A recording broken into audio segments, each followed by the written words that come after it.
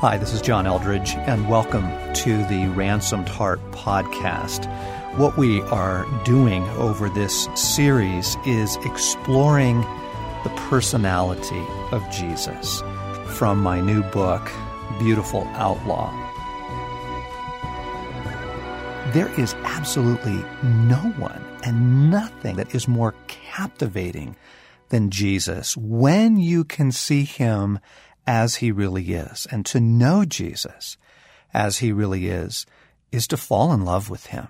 And so what we're doing in this series, I am reading some excerpts from a new book called Beautiful Outlaw, discovering the playful, extravagant, disruptive personality of Jesus, which comes out this October. And so let's explore Jesus together. Maybe if we allow Jesus the playfulness we see in his creation, we can then see him at play in the Gospels. Perhaps it will help us unlock some of these otherwise perplexing stories. After Jesus and his disciples arrived in Capernaum, the collectors of the 2 drachma tax came to Peter and asked, "Doesn't your teacher pay the temple tax?" "Yes, he does," he replied. When Peter came into the house, Jesus was the first to speak. "What do you think, Simon?"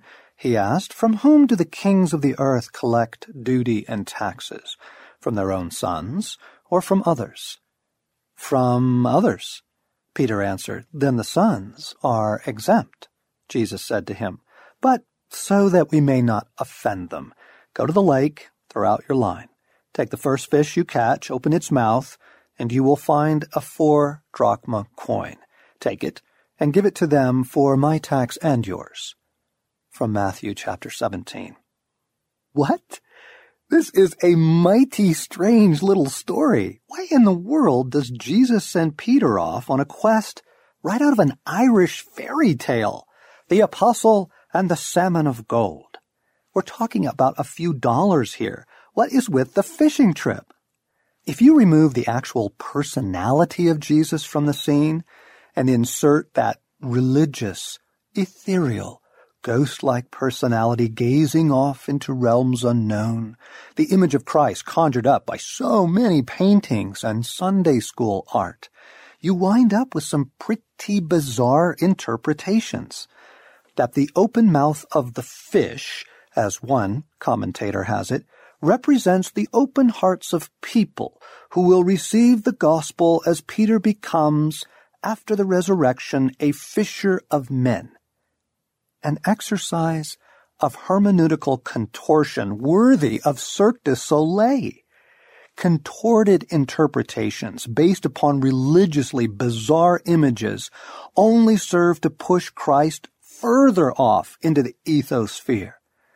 "And by their fruits you shall know them," warned Jesus in Matthew 7:16. But with his personality front and center, these stories take on a richness we have missed. Peter has taken an enormous risk, hitching his wagon to Jesus.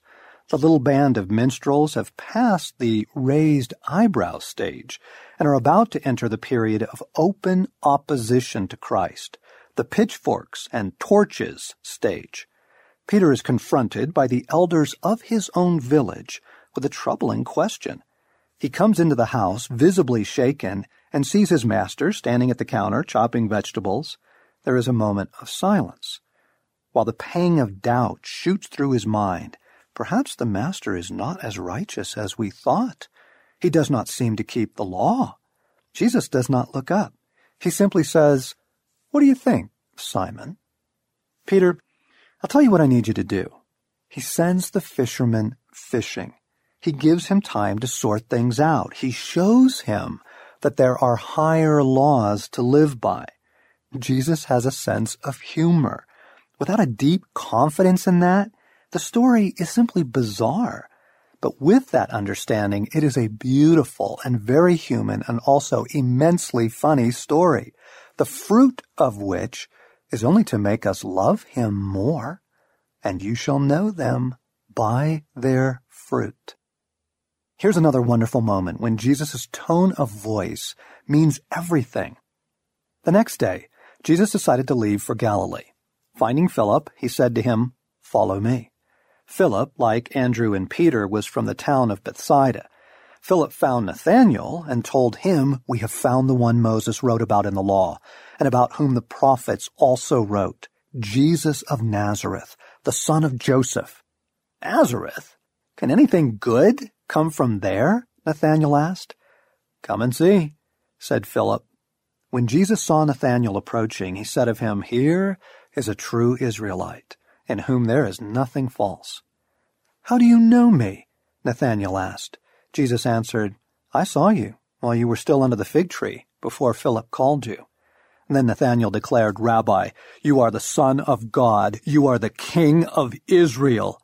Jesus said, "You believe because I told you I saw you under the fig tree? You shall see greater things than that." From John chapter 1. These guys are meeting Jesus for the first time. Keep in mind now that Jesus knows what is about to unfold, all that these lads will be swept up into, feeding the 5,000, commanding the storm to cease, raising Lazarus from the dead. Nathanael says, "How in the world do you even know me? We never met each other before." Jesus says casually, "Oh, I saw you under the fig tree before Philip came to get you." Nathanael hits his knees. "You are the Son of God, the King of Israel." Jesus' response is priceless. "You believe because I told you I saw you under the fig tree?" There has to be a couple of raised eyebrows and a suppressed smile on his face. Wow, you're easily impressed. And then, knowing what Nathanael is going to behold, he has to chuckle just a bit when he says, "Oh, you'll see greater things than that."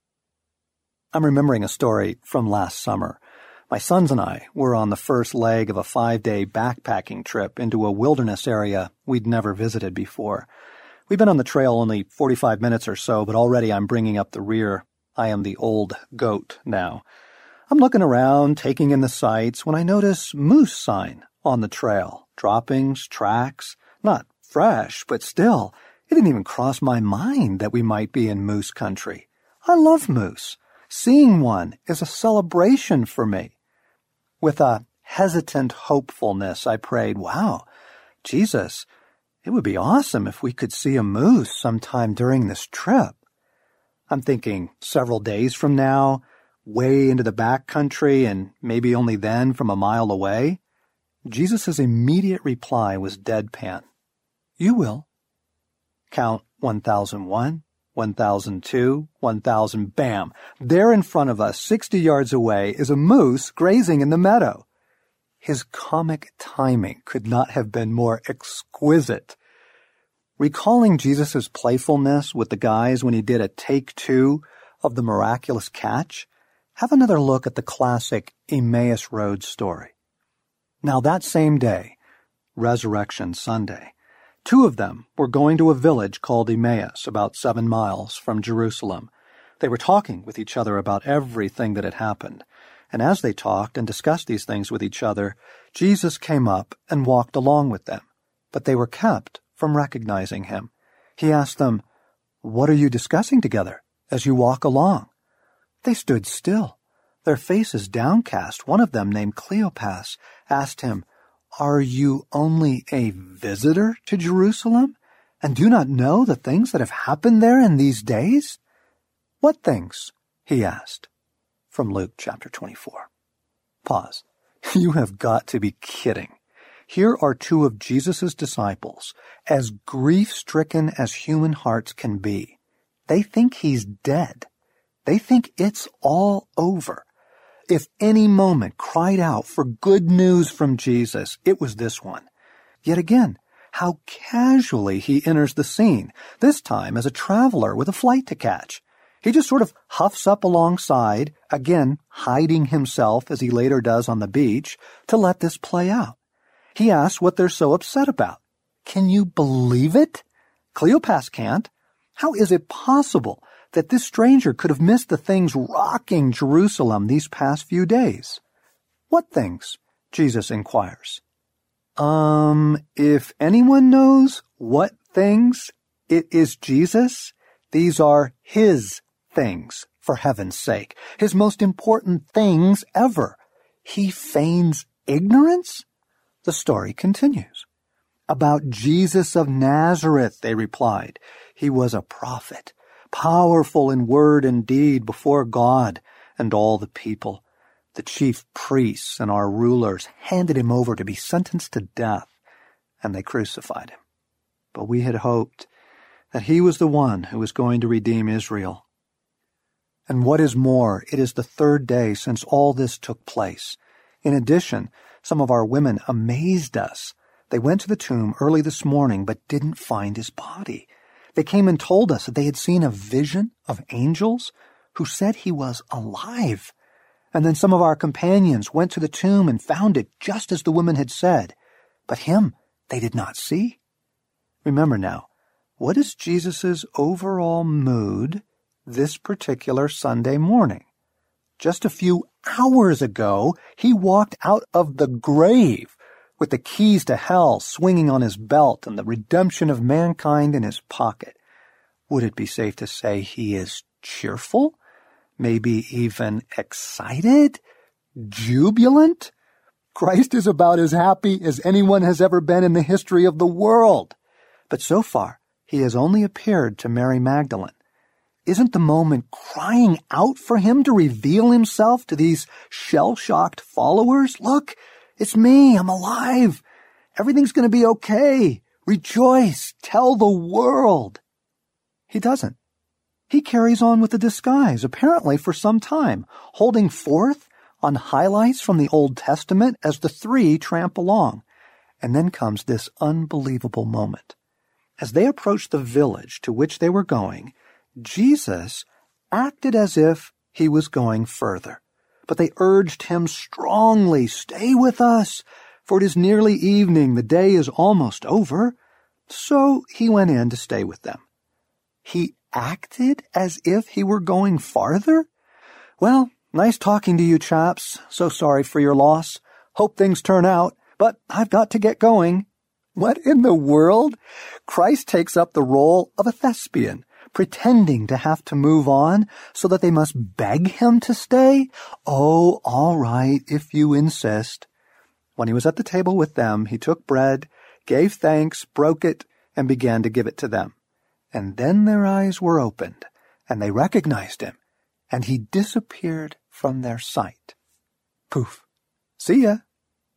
What do you make of this story?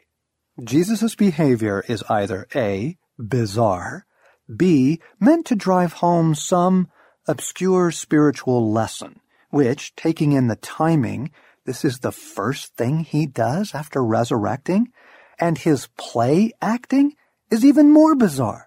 Or C, it's playful. Given that this is the God of a playful creation, on his resurrection morn, he who has been so playful with his followers in their years together, whom we see playing the inside joke on his closest friends a week from now, I'm putting my money on playful. How have we missed this? Ask yourself, is this the Jesus of my friends? My church? Is this the Jesus we pray to? Is this what I look to experience from Jesus? Fierce intention. From that time on, Jesus began to explain to his disciples that he must go to Jerusalem and suffer many things at the hands of the elders, chief priests, and teachers of the law, and that he must be killed, and on the third day be raised to life. Peter took him aside and began to rebuke him. "Never, Lord," he said, "this shall never happen to you." Jesus turned and said to Peter, "Get behind me, Satan. You are a stumbling block to me. You do not have in mind the things of God, but the things of men." Matthew chapter 16. Hold on now. This doesn't sound very playful. What are we to make of the sudden mood changes that erupt from Jesus like thunder from a clear sky? If your children acted this way, you'd send them to their rooms. Whatever we have here, we certainly don't have a man of mild emotion or two-dimensional passivity. For some reason, we keep forgetting that Jesus is operating in enemy territory. We project into the gospel stories a pastoral backdrop, the quaint charm of a Middle Eastern travel brochure, picturesque villages, bustling markets, smiling children, and Jesus wandering through it all like a son come home from college. We forget the context of his life and mission. His story begins with genocide, the massacre of the innocents, Herod's attempt to murder Jesus by ordering the systematic execution of all young boys around Bethlehem. I've never seen this included in any creche scene, ever. Who could bear it? You must picture ethnic cleansing as the 20th century saw in Bosnia, Rwanda, Burma. Atrocity. The ground soaked with the blood of children who 5 minutes earlier were laughing and playing. God the Father, knowing this is about to strike, sends an angel to warn Joseph. An angel of the Lord appeared to Joseph in a dream. "Get up," he said, "take the child and his mother and escape to Egypt. Stay there until I tell you, for Herod is going to search for the child to kill him." So he got up, took the child and his mother during the night, and left for Egypt, where he stayed until the death of Herod. Matthew chapter 2. The little family flees the country under cover of darkness, like fugitives. The father's strategy is intriguing. Surely God could have simply taken Herod out, or sent angels to surround the Holy Family. Why must they run for their lives? It ought to make you think twice about how God goes about his plans in this world. But let us continue with the facts. An angel in the night, a flight in the dark, hiding south of the border like outlaws. And thus begins a dangerous game of cat and mouse. Jesus went around in Galilee, purposely staying away from Judea, because the Jews there were waiting to take his life. John 7:1. The Pharisees went out and plotted how they might kill Jesus. Aware of this, Jesus withdrew from that place. Matthew 12:14 and 15. Again, they tried to seize him, but he escaped their grasp. And then Jesus went back across the Jordan to the place where John had been baptizing in the early days. John 10:39 and 40. Surely you see that Jesus was a hunted man. We cannot understand his actions, nor taste the richness of his personality until we set them within their context. The man is operating deep behind enemy lines. This colors his extraordinary movements across the pages of the Gospels, and it helps to strip away that benevolent religious fog that continues to creep into our reading. It also gives depth and poignancy to moments of self-disclosure, such as the Son of Man has no place to lay his head, because he was hunted. But is it not more true to say he is the hunter? As Jesus steps out from behind those 30 years of almost total obscurity into the task set before him, both men and demons begin to feel his fierce intention. He went down to Capernaum, a town in Galilee, and there on the Sabbath began to teach the people. They were amazed at his teaching because his message had authority. In the synagogue, there was a man possessed by a demon, an evil spirit. He cried out at the top of his voice, "Ha! What do you want with us, Jesus of Nazareth? Have you come to destroy us? I know who you are, the Holy One of God." "Be quiet," Jesus said sternly. "Come out of him." And then the demon threw the man down before them all and came out without injuring him. All the people were amazed and said to each other, "What is this teaching? With authority and power, he gives orders to evil spirits and they come out." From Luke chapter 4. You cannot appreciate the difficulty of this until you've tried it yourself. Most of us wouldn't walk into a dark alley if we could avoid it. Early in his novel, Perelandra, C.S. Lewis tells the story of a man called to help a friend on a very important task, one that is opposed by dark powers. As he leaves the train station and begins his trek to his friend's cottage in a fading twilight, he encounters that opposition. "Go back, it whispered to me. "Send him a wire. Tell him you were ill. Say you'll come some other time, anything." The strength of the feeling astonished me. I stood still for a few moments, telling myself not to be a fool, and when I finally resumed my walk, I was wondering whether this might be the beginning of a nervous breakdown. He passes an abandoned factory that looks unbelievably ominous. Fear slithers in. He is shot through with doubts about his friend, and then doubts about his view of the universe, and then more thoughts about having a nervous breakdown, which all seem confirmed by the swirling chaos in his mind and emotions. He wonders if he might be going mad. I was past the dead factory now, down in the fog where it was very cold, and then came a moment, the first one, of absolute terror, and I had to bite my lips to keep myself from screaming. It was only a cat that had run across the road, but I found myself completely unnerved.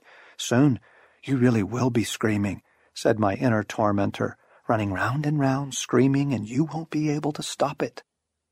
At all events, I can't really describe how I reached the front door of the cottage. Somehow or other, despite the loathing and dismay that pulled me back, and a sort of invisible wall of resistance that met me in the face, fighting for each step and almost shrieking as a harmless spray of the hedge touched my face, I managed to get through the gate and up the little path, and there I was, drumming on the door and ringing the handle and shouting to him to let me in as if my life depended on it. An account so reliably written it had to have been drawn from personal experience. Many of you have endured something similar, if only in nightmares. And this poor fellow was merely trying to make it from the station to the cottage. Jesus walks right up to people foaming at the mouth, in full-blown demonic possession, and confronts the ancient spirits directly. Very intentional. Quite fierce. And then comes the thunderstorm at the temple. The Passover of the Jews was near, and Jesus went up to Jerusalem. In the temple, he found people selling cattle, sheep, and doves, and the money changers seated at their tables. Making a whip of cords, he drove all of them out of the temple, both the sheep and the cattle. He also poured out the coins of the money changers and overturned their tables. He told those who were selling the doves, "Take these things out of here. Stop making my Father's house a marketplace." His disciples remembered that it was written, "Zeal for your house will consume me," from John chapter 2. In 2 verses, he empties the temple, a report that reads like the crack of a bullwhip. But take the action slowly. First, Jesus observes the shenanigans, and it makes him furious. And then he takes the time to make a weapon. Where did he get these cords? That required some looking around. Having found them, he had the patience and forethought to weave them together effectively to make a usable whip. He knows what it takes to move large, sedentary cattle and self-righteous profiteers. There's time enough here to cool off if this is merely an outburst of anger, but no, this is a planned and sustained aggression, particularly unsettling for pacifists. Following the flow of the text, it says he then used that whip to drive all of them out of the temple, both the sheep and the cattle. The livestock would have been kept in some sort of corral. They would have been standing for hours, languid, sleepy. An angry man flying upon them with a whip would ignite panic, mass panic. Animals feed upon one another's fear in seconds. Picture cattle and sheep running for their lives, crashing down the corrals, their hooves sliding frantically on the tiles, making them even more desperate. We have a stampede here. It then says he poured out the coins of the money changers and sent their tables tumbling. The money changers, think men who make their living through extortion, are reported to have been sitting at those tables. Now, How easy is it to move carefully and quickly from a sitting position while removing your legs from the table that is being overturned in front of you? Meanwhile, the coins. Jesus doesn't permit them to gather their money and move off in an orderly fashion. He dumps the coins, scatters them. This is explosive. You've been listening to an excerpt from my new book, Beautiful Outlaw, which comes out on October 12th. And we are so excited to tell people about this Jesus that we've got special offers for you. If you order a copy before October 12th or on October 12th, we want to send you a free second copy that you can give away to a friend because we want to share this with the world. And we've got all kinds of other things, a beautiful book trailer that you can email around to your friends or post on your Facebook site, and some free videos and actually some live events coming up. For more information, come to beautifuloutlaw.net.